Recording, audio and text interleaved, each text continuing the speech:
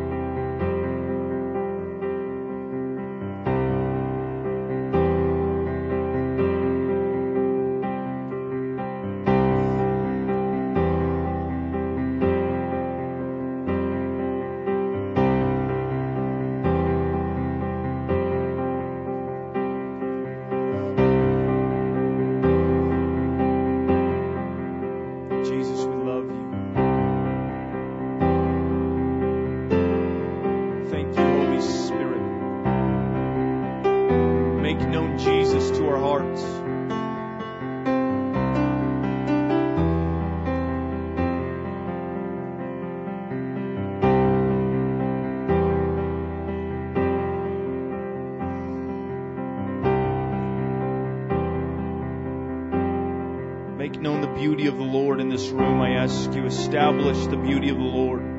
Establish His holiness in our hearts, O God. Whatsoever is good and pure, think upon these things. We think upon you, Jesus.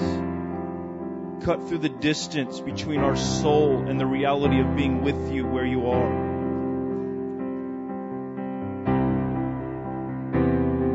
If you just came in, I just invite you to Psalm 29, verse 2. Let's begin to meditate on that verse. If you're not sure what to do with your meditation, put a cross right in the middle of a piece of paper. And on the left side, anything that's distracting you from thinking about the verse, just write it down, acknowledge it that it entered your mind, write it down, get it out of the way, and then go right back to your verse. Begin thinking about that verse. Anything that's good or wholesome or new, I just invite you to write it down on the right side. That's your entrance, that's your beginning point to the knowledge of God. That you would have the confidence to write some revelation down on a piece of paper. Your Father wants to communicate to you today.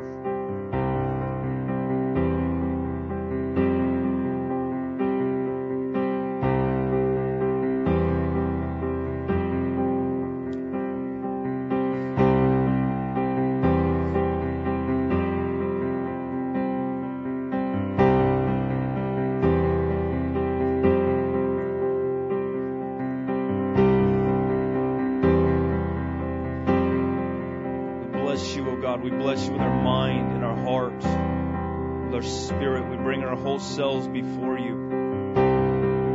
We ask you, God, I ask you for the next moments that you would begin to do a work in the heart of your people. God, I ask you, independent of any personality, independent of any human perspective, Lord, that you would do a work in the Spirit. You said yourself, the flesh can birth nothing. It must be the Spirit. We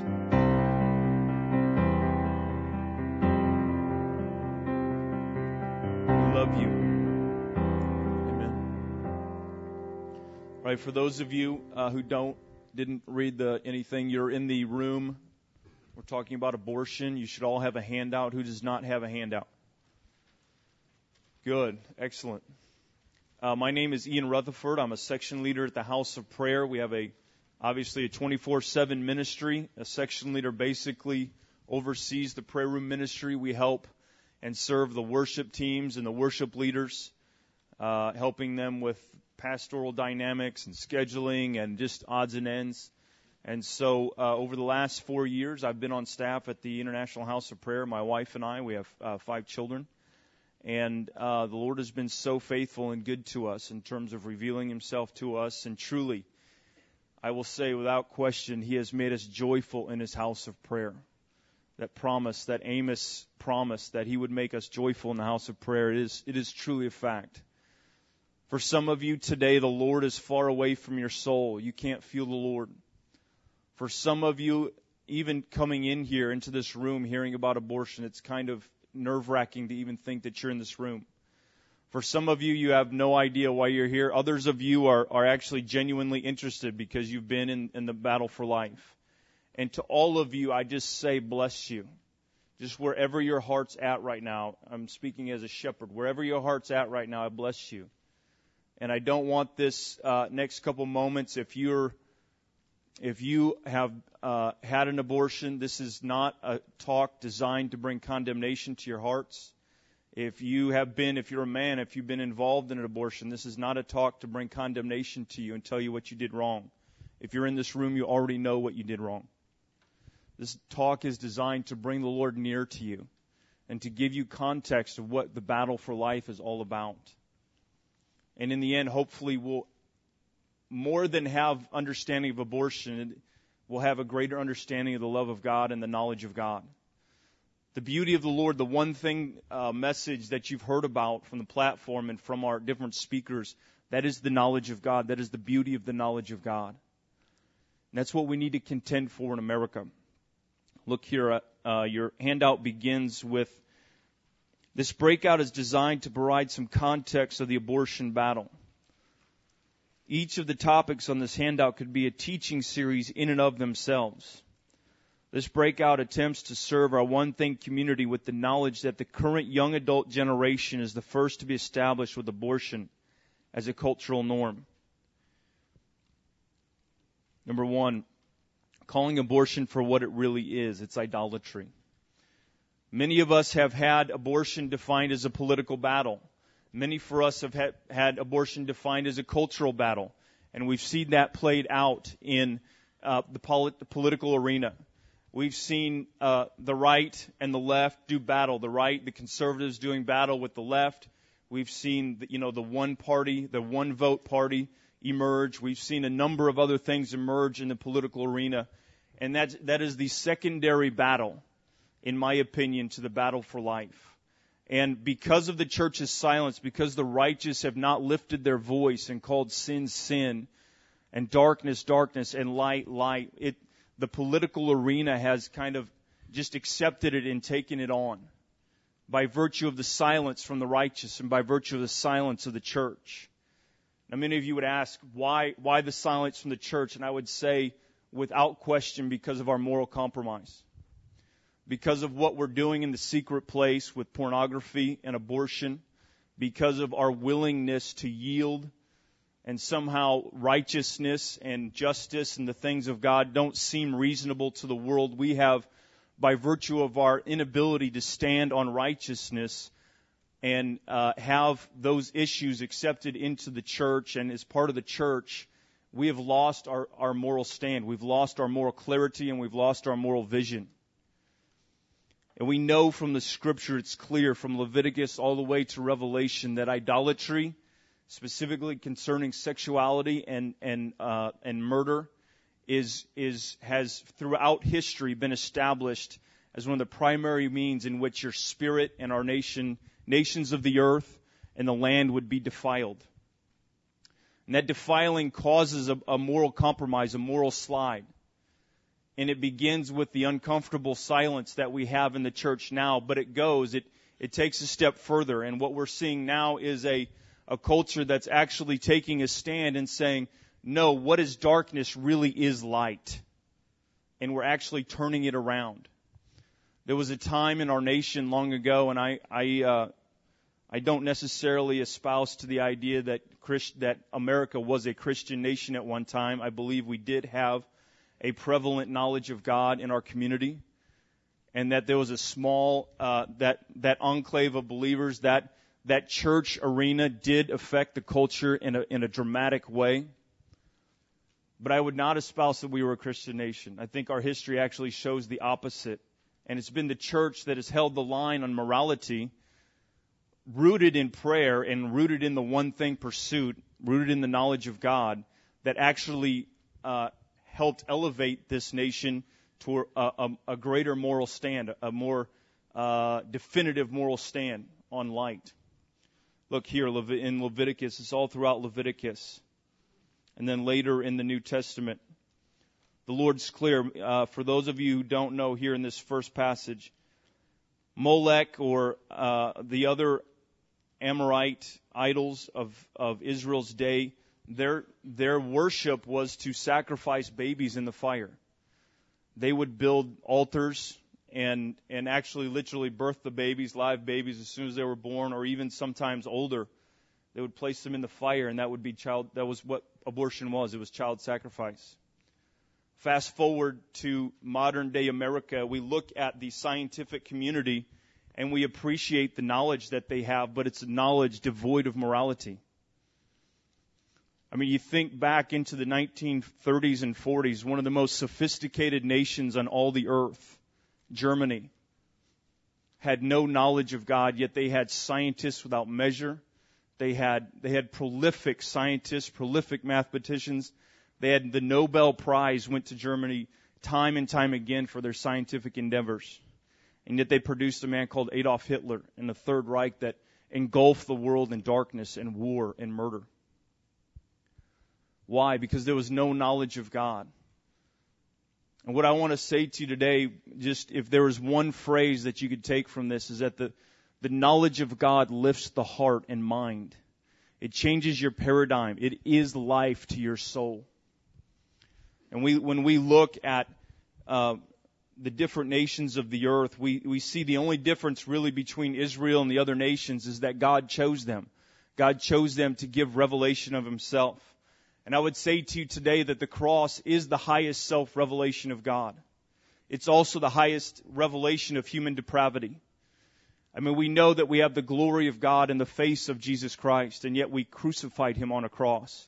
And when I say we, I mean all of mankind. I don't think it was a historical event. It wasn't a historical event in the sense that you can record it and call it one thing that's happened in history. It's repeated over and over and over again when we reject the knowledge of God and the beauty of Jesus Christ. So Molech, this idol, the Lord says specifically, it's one of the first things that He sets in the laws governing Israel and their sexual conduct. He says, don't make offerings with your babies. And yet here we are today with abortion. Over and over, nearly 50 million babies have been offered at the altar of convenience, at the altar of popular culture, at the altar of consumerism.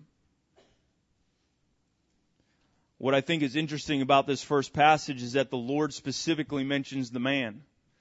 And here in America, we've made it very convenient to make abortion a woman's issue. It's not a woman's issue. Because of a man's failure to lead and because of a man's failure to take a stand on morality, our young ladies have been subject to this. Abortion is not a crisis that's just facing our young ladies. In my opinion, it's mostly because of our young men, because they are refusing to lead in terms of morality. We've created a culture where it's okay. We've created a culture where to say that it's okay for a young man to fool around, but then condemn the woman. And I think the Lord here specifically, when He's mentioning the man, I don't think that's just, some kind of cultural nuance to the Hebrews. I think that's the way the Lord looks at it. The Scriptures, our apostolic stand, it is the first stand on the revelation of God. And when we look at that, it's a precedent for all of culture and all of life. Now, what's interesting here in this last passage in Leviticus 18:24-27, He says, don't defile yourselves to the Israelites, because this is how the nations that I am going to drive out before you became defiled. Isn't it interesting, the process of defilement? It's not that they started out defiled, it's that they ended up defiled. That's what we're doing in our nation now. We're defiling the ground that we live on. We're defiling our conscience. Ephesians speaks of a conscience that's been seared as with a hot iron. Every abortion is a testimony to the Lord. Every abortion is a statement to God. It's saying, God, we are not interested. God, no, thank you. God, we look at your image. We look that we are made in the image of God, and we hate it. We kill it. We don't think it worthy of life. And every time, every abortion, it's, I hate you, God. It's a worship to something other than the Lord. Taking the most sacred, the most intimate, and the most innocent and defenseless things and destroying it and calling it science and making it reasonable and seeming right. We've made the statement that we hate you, God, and we've called it science. We've made the statement that we hate you, God, and we've called it a woman's choice. We've made the statement, we hate you, God, and we've called it progress and modernity. And it has nothing to do with that. It's the most barbaric thing we could do with our bodies, both man and woman. Again, I do not want you to feel condemned, but you need to know the truth. The truth will set you free, and you need to know the context in which you're growing up in. Most of you don't have any idea. Most of you don't have a clue about the 30 years of the war on abortion. And you shouldn't. You're young people. You should be thinking of good things and wholesome things in God. And yet here you are, and 50 million of your brothers and sisters have been cut down.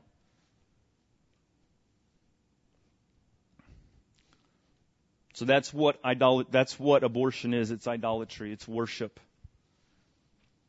And if we think that we can contend with the energy of worship with politics, we've got it all wrong. I mean, worship is the most powerful thing on the earth. Prayer and worship are the two most powerful weapons on all the earth. When you make offerings with your heart to darkness, you encourage it, you foster it, it's proliferated throughout society. When you make offerings with your heart for life and light and God, it's proliferated, and we call it revival. And it changes the face of nations. It changes the face of culture.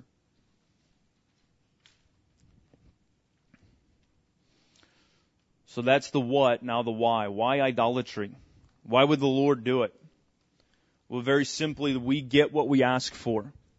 This is a paradigm of the Father heart that scares a lot of people. Most of you have heard Father heart messages, or most of you have heard that God's a Father in that He's loving and accepting, and He is. But unfortunately, we've taken the acceptance of God in grace, and we've taken it too far, and the Father heart of God has become the Santa Claus of God. He's out just giving presents. He's out just this jolly old fellow who's, it's okay. It's all right. You're going to be okay somehow, some way. And I can tell you that kind of heart does not answer your cry for justice. You say, I don't even know if I have a cry for justice. And I would define justice this way. God wants to make wrong things right. That's justice. That's the simple definition. Whatever's in your life that's wrong, God wants to make it right. Your parents don't love you, God wants to make it right. You feel rejected by men because of righteousness, God wants to change that. He wants to make it right. You feel disconnected from God. You feel alone. Isn't it amazing that in a culture of hyper communication, you still feel alone? I think the media has sold you a lie. My personal opinion, I'm getting a bit off the subject, but I think the media has sold you a lie. I think everyone feels alone.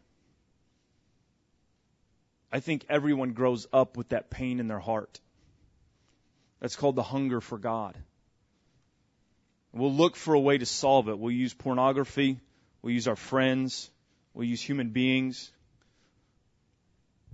We'll use money and fame. We'll use friendship. We'll find a way to feed that hunger. But I guarantee you, if you polled 10 people, 8 of them would say, yeah, I've actually had that pain in my life quite often. I've felt alone. And the other 2 that say, no, I never have, they're lying to you.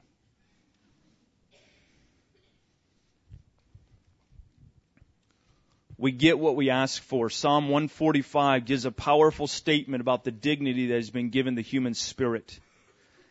God is mandated as a creator and a father that he will give his creation what it asks for.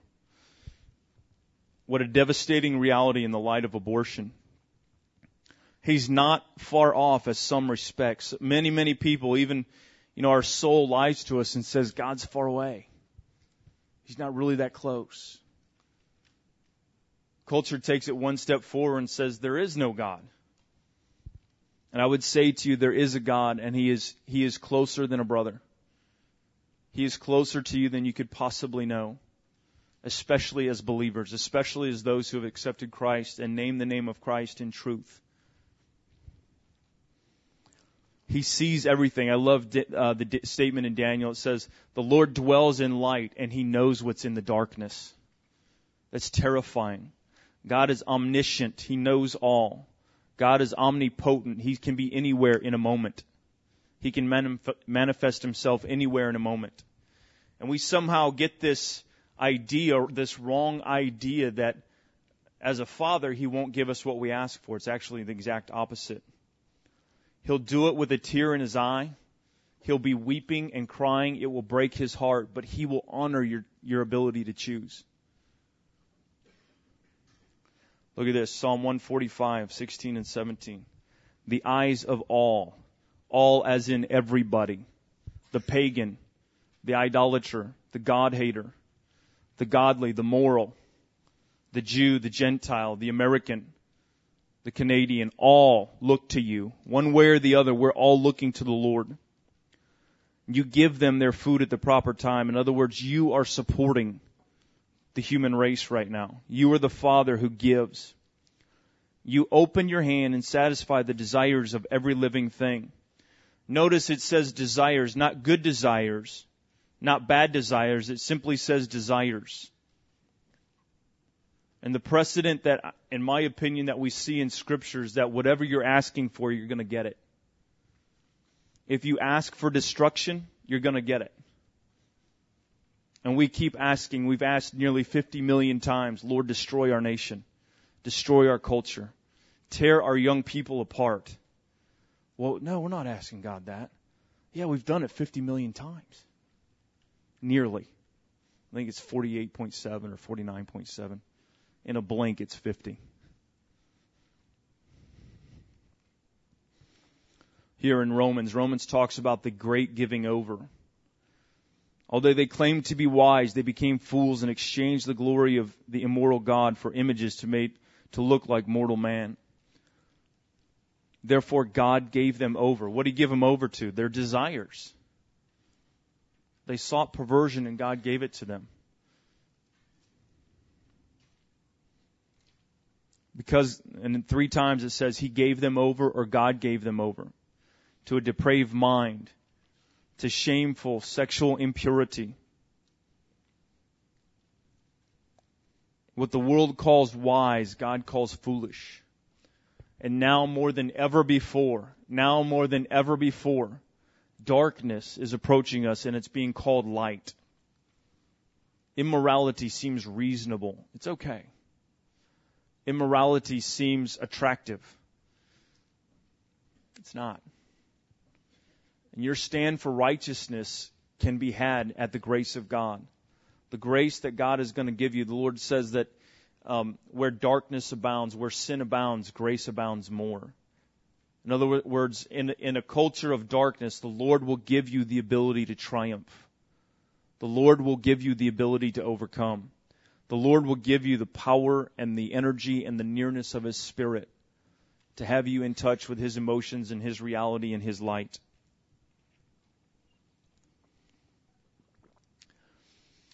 The brochure said you would get the real deal on sowing and reaping. Look at Galatians 6:8. Do not be deceived. God will not be mocked. A man reaps what he sows. The one who sows to please his sin nature, from that nature will reap destruction. It's devastating. I mean, the Lord is consistent, isn't He? I mean, on one hand, we espouse, we say He's faithful. He has never, ever, ever, ever, at your sincere call, He's never not forgiven you. He has never, ever, ever not shown up when a man has asked to be saved. He's always saved them. And He will never, ever, ever, ever, ever, ever not deny His righteousness. If you sow darkness, you will get darkness at a personal and a corporate level. 50 million times we've sowed that seed. The Lord's saying, you're breaking my heart. America, you're breaking my heart. America, you're breaking my heart. Why? What are you doing? I'm a righteous God. I'm consistent. I will follow through. Don't do it. Okay, so how do we overcome? Getting real about the one thing. You guys came to a one thing or nothing conference. This is it. The knowledge of God. I tell you, in all you're getting, get the knowledge of God. If you would climb a mountain, let it be the mountain of the knowledge of God. Let it be the beauty of Jesus Christ.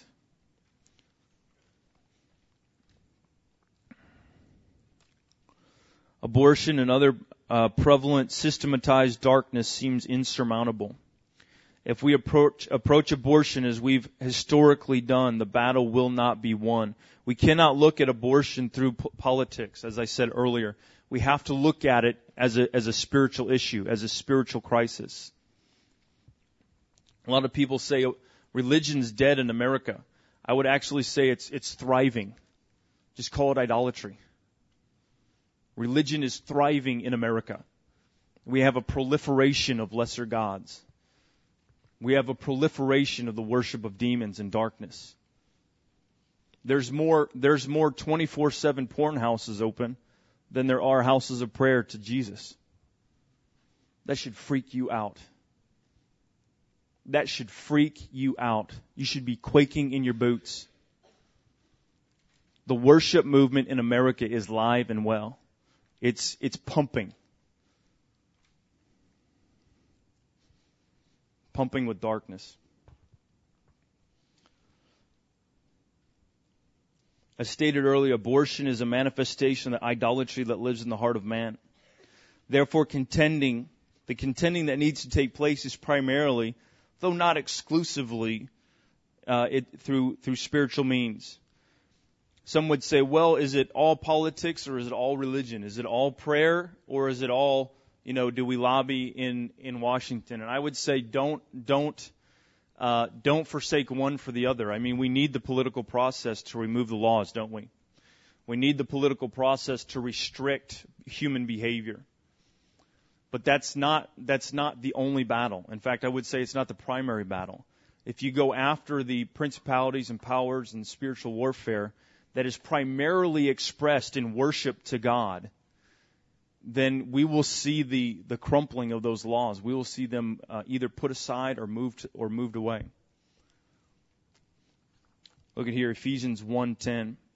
He's made known to us the mystery of His will according to His good pleasure, which He purposed in Christ. Here it is. Look at this. This is incredible. To bring all things in heaven and on earth together, even one head, even Christ. That is my definition of revival. When the things of heaven and the things of earth come together. When we look at revival, it's not renewal. It's not renewal. It's not let me preface this statement. I appreciate the warm fuzzies and the outpourings of the Holy Spirit that really touch our heart and they move us. And we're touched by the Father heart of God. And we're touched by His hand. But that's, in my opinion, that's not revival. We cannot look at that as revival. We have to look at revival as when earth reflects what's true in heaven. That's revival. And that's what we're contending for. That's what night and day prayer is all about. Night and day prayer is about a habitation. It's about the knowledge of God sweeping across the nation so that America reflects what's truly in heaven. Beauty and light and righteousness and justice. Now, the formation of personal wrong paradigms about God and the prevailing culture of darkness have several commonalities. The beauty of God erases the false distance that you feel in your soul concerning God and eternity. Here, look at here, Ephesians 2:6. It's a spiritual fact. It's a supernatural fact that you've been raised up with Christ and seated with Him in the heavenly realms. Isn't that amazing? And yet all of us look at that and say, I don't feel that. That's not on my soul. I know it's true in the Spirit. I know God has done some type of miraculous work that I would be in Christ in the heavenly places, yet I don't feel it. And I would tell you that the arguments that are in your heart concerning God, and the arguments in your heart concerning is He good or is He not, the arguments and the vain and lofty things, the Scripture says, that exalt itself against the knowledge of God, even in the culture around you, 1,000 times a day at school and on TV and everywhere else, it says God's not good. God doesn't care. God doesn't even exist. Those are forming wrong paradigms in your heart concerning God. So that Ephesians 2:6, that you've been raised up with Christ and seated in heavenly places, seems far and distant and not near your soul. And I would tell you that's true of all. What I would say to you is that the one thing desired pursues that. The one thing desire brings you and brings your soul near to God. The beauty of the knowledge of God. To know Him, the Scripture says, is to be like Him.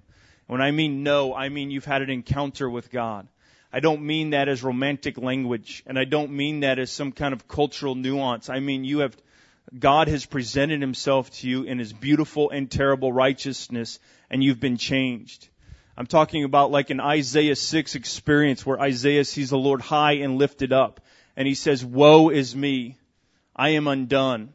In other words, I'm dead. Outside of the Lord covering me with His blessing, I'm a dead man. And the Lord touching the coal to his lips and then giving him righteousness. I'm talking about Revelation 4 and 5, where John sees the heavenly courtroom. He's undone. He's got an encounter with the Lord. It changes his entire paradigm. Those kind of experiences are what's going to keep you going in the fight for abortion. It's those kind of experience that you cry out for, that you even think about those things, is the entrance of the knowledge of God. It's going to change your paradigm. It's going to put new thinking in your mind about worship. It's going to put new thinking in your mind about God. Hebrews 6:19, we have this hope or confidence. Just hope and confidence are the same thing. We have this hope as an anchor for our soul. The soul is so wishy-washy. It's so left and right. There's no strength in it outside of the Lord. And the Lord would say, we have confidence in what? In the nature of God, in the knowledge of God. When you gain the knowledge of God in your heart, when you gain that one thing perspective, you have an anchor in your soul. You can look at your girlfriend, you can look at your boyfriend, you can look at your friend considering an abortion, bound in shame, and you can say, I guarantee you, it would be better to have this baby. And you'll be able to weather the condemnation that inevitably you will get because of the knowledge of God on your heart, because you've seen the beauty and the righteousness of God. I tell you what, I'm going to cut this short, and what I would like to do is just do a question and answer time. I feel like I just feel that you guys have a sense of what I'm talking about, but I feel like there's probably just some questions in the room that you wouldn't otherwise ask about abortion, or you wouldn't be considering about justice. And rather than have a ministry time, I think we could have a ministry time. I'd just like us to go forward on maybe some questions and answers. So if anybody has Q&A or a question, I'd invite you to raise your hand. Are you raising your hand?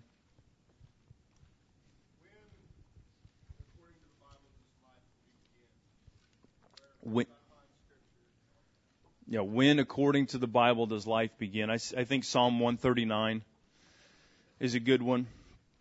My personal opinion is conception. When the egg starts splitting,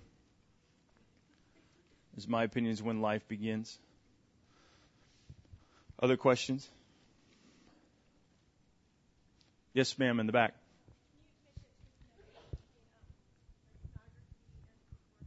Can you make a connection between pornography and abortion?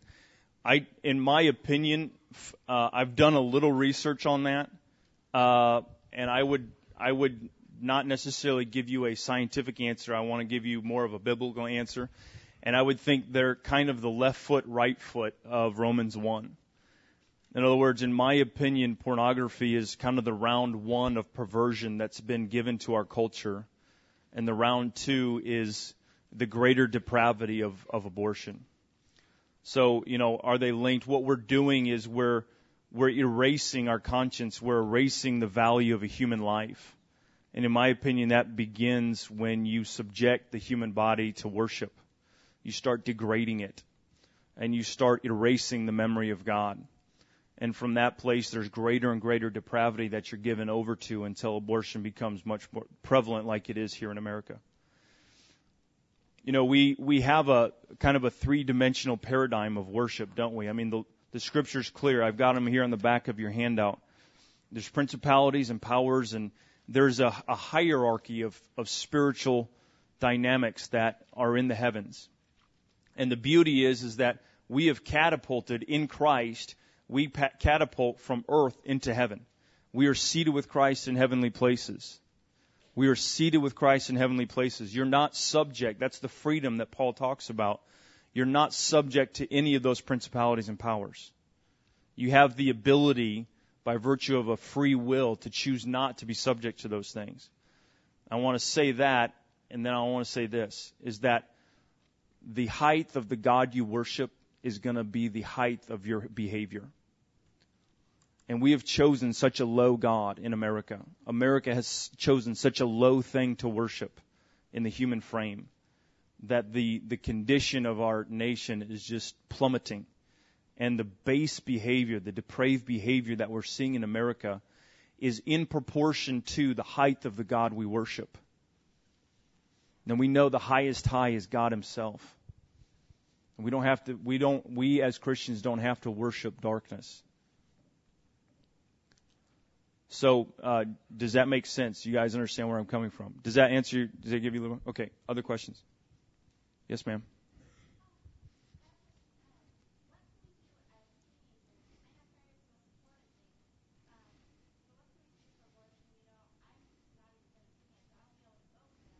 Right. So what can you do as a teenager, even pre-voting teenager, on the fight for abortion? I think prayer. I think organizing yourself and praying. I think fasting. Prayer and fasting are the two most powerful weapons that I know about. Again, the primary weapon, the primary force that we're dealing with for abortion is not physical. It's supernatural. And so I think creating a context in which people understand that, and then not only understand that, but are willing to take a stand against it. And taking a stand against abortion is taking a stand for God. In other words, you're primarily, the idea of raising your fist and shouting and going after folks, that all you're doing is, a house divided cannot stand. We know that from the Scripture. Meeting anger with anger has no effect. Meeting anger with love does. And I think the most loving thing to do is to pray and to fast, and to ask the Lord to rally people around you to do the same. Yes, sir.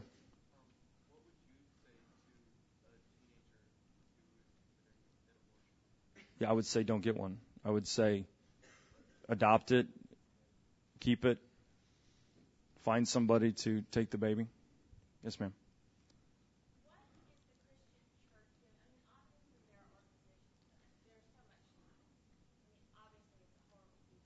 Mm-hmm. Mm-hmm.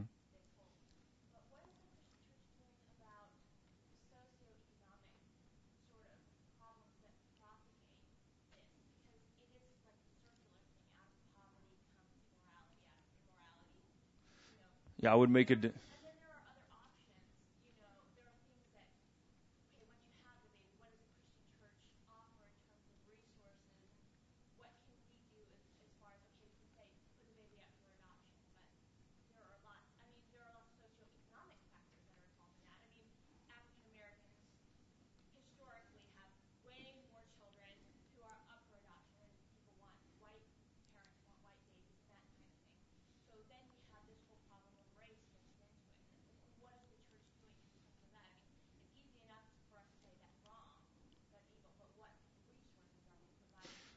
Yeah, I don't think there's, I think there's probably 5 answers in your question.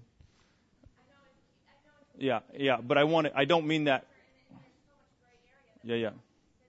Let me answer your question. I think number one, like, what is the church doing? I think the church primarily needs to cry out for revival in the church.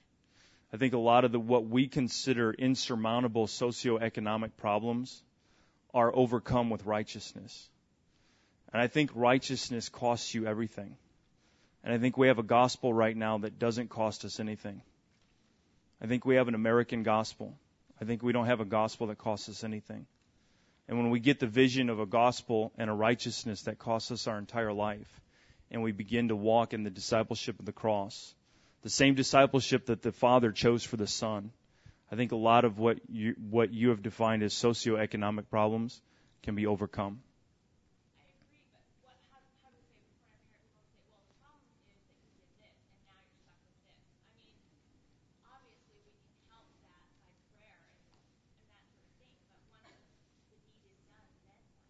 Then righteousness, then walking out righteousness. No, don't tell, do. Adopt a baby. Find a home for it. Give the mother money. Give the mother a home. Yeah.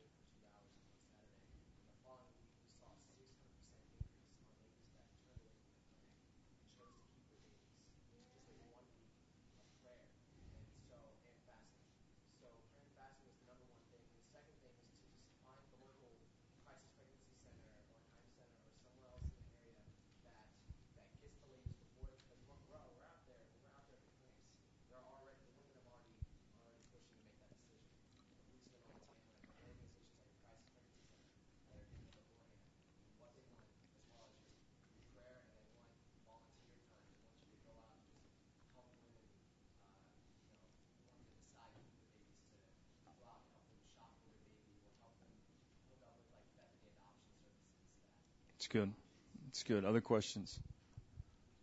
Yeah, go ahead in the front.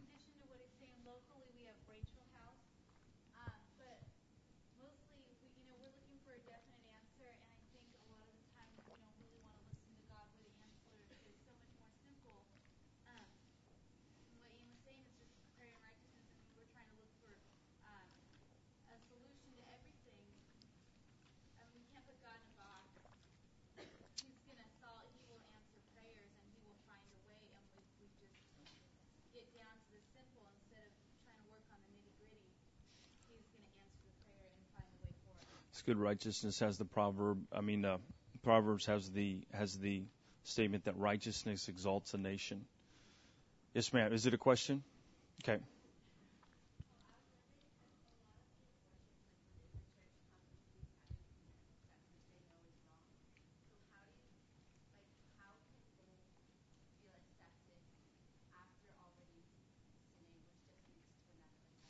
How do you overcome shame, in other words? Yeah, I think, first of all, premarital sex or sex outside of covenant. Again, I think we have a form of religion devoid of power. And I'm not talking about signs and wonders. I'm simply talking about righteousness, just saying no.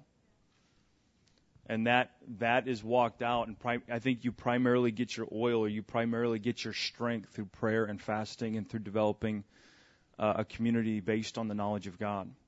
In terms of overcoming shame, I think that goes back to a church that doesn't choose righteousness. Now, let me say this. I love the church. I love the church. The church is God's redemptive vehicle on the earth. The church is God's redemptive vehicle on the earth. That's His bride. But the thing that you love, or the person that you love, you have to be honest with. And I think your question is a good one in terms of how do you conquer shame. And I think I'm sounding like a broken record, but it is the knowledge of God, that God loves you. And not only that does He love you, but He's going to provide for you. He's going to make a way for you to change your behavior and change your thinking and change the paradigms in your life. In terms of acceptance, I personally don't think righteousness is very acceptable right now, in the church or out. That's my personal opinion. Yes, in the back. Two questions. Websites,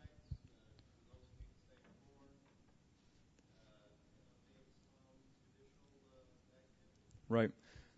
Right. Yeah, I think, so the question is, where can we get more information, I guess pro-life information you're thinking? And how about, what's going on in the judicial system? I think, just Google the Supreme Court. I mean, I hate to give them advertisement, but find a search engine. How's that? And type in Supreme Court or abortion, and you'll find 5 or 6 things. In terms of life sites, there's a number of them. Scott, do you have any on the top of your head that you can think of?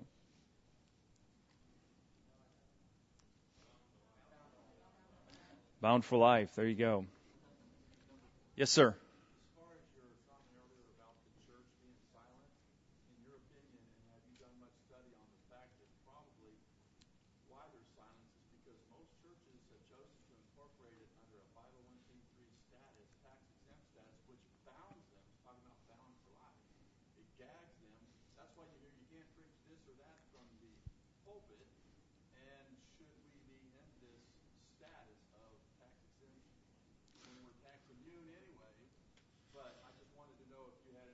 Yeah, I've seen some material on that, and what the gentleman is referring to is that most churches, when they incorporate for finances and as they're recognized before the government, the 501c3 restricts, in order to keep their 501c3 is a tax exemption status before the government, and in order to keep that, many churches, and I would use the word. How do I say this? Many people feel like that in order to keep that tax-exempt status, that they're actually not preaching controversial message that would challenge the government. And I've seen a number of articles. I've seen a number of publications that claim, as you do, that by virtue of being the church, we don't have to pay taxes. We can say what we want to, do what we want to, and everything. I don't have an opinion. I don't have an opinion that I think I could stand on. I'll put it that way. Biblically, stand on. Yes, ma'am. Plan B pills? I think it's abortion. Is that what you were looking for? Whether it was abortion or not abortion?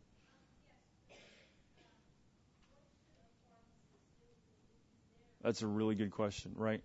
Yeah, they're trying to make a way now for a pharmacist to refuse. First of all, Plan B, the Plan B pill or the RU 486 is a what they're calling the morning after pill, and it was created by taking the medicine, though it's not medicine. It would do a work in the woman that if she did form a life, it would flush the life out and kill the baby. They call it the morning after pill.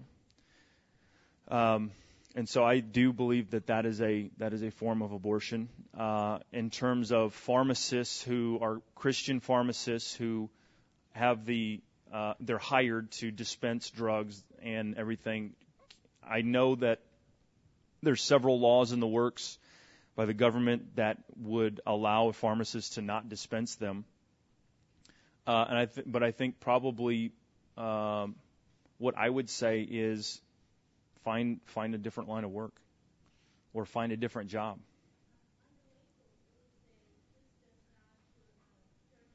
Right. That's not true. That's the Food and Drug Administration making it palatable to pass it. Yes, sir. Concerning issue, if you're going to pray for anything, I think the catch-all is praying for revival. I think Lou Engel's prayer. I heard "Bound for Life" all over the place. How many of you have the? Where am I? I do have one. There I am. It's underneath my green tag. Pray for the life of, pray for the Lou Engle prayer. Lord, I plead your blood over my sins and the sins of my nation. God, end abortion, send revival to America. I think God is the God of a big target. In other words, if you're saying, God, end abortion, send revival, I think he takes that and puts it where he wants to in terms of effectiveness.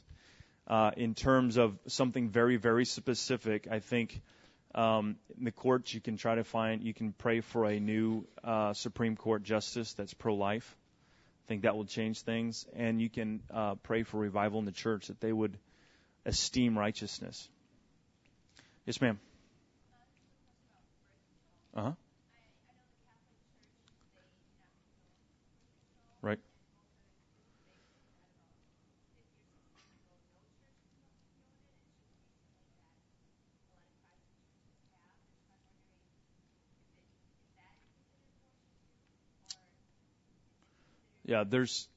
And the question is,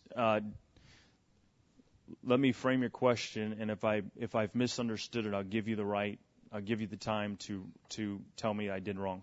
Okay. There are many forms of birth control that claim to be birth control, but actually terminate a life in the womb. When the egg is starting to develop, it's a medicine or a drug that will flush the egg out, and they're still called, quote, birth control. And I think what you're saying, and if I'm wrong, tell me, you're saying that birth control seems to be that there would be it would be a way in which no life can happen versus a life has happened and then it's killed. Is that what you're saying?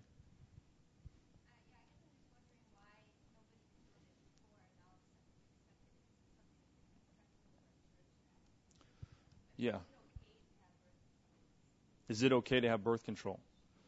That's a really intense question.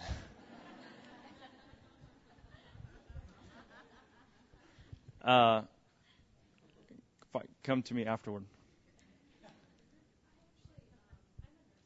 Uh-huh.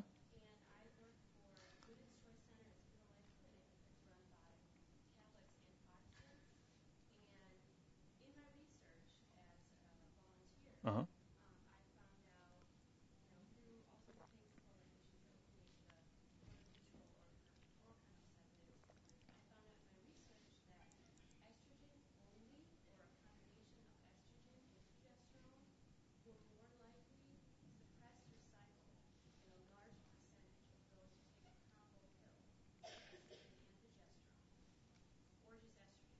Good.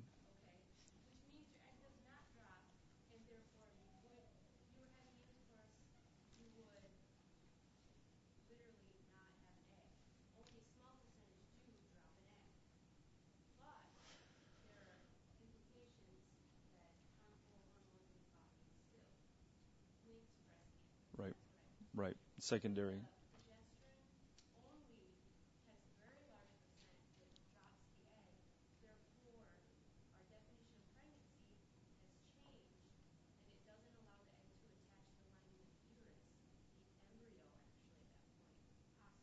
Yeah. Yeah. That's good. Okay. So, anyway, I hope this was designed to give you context. And just where's the battle, where are we going, how to overcome, what it's been about. The Q&A was designed to maybe get some more specific information answered.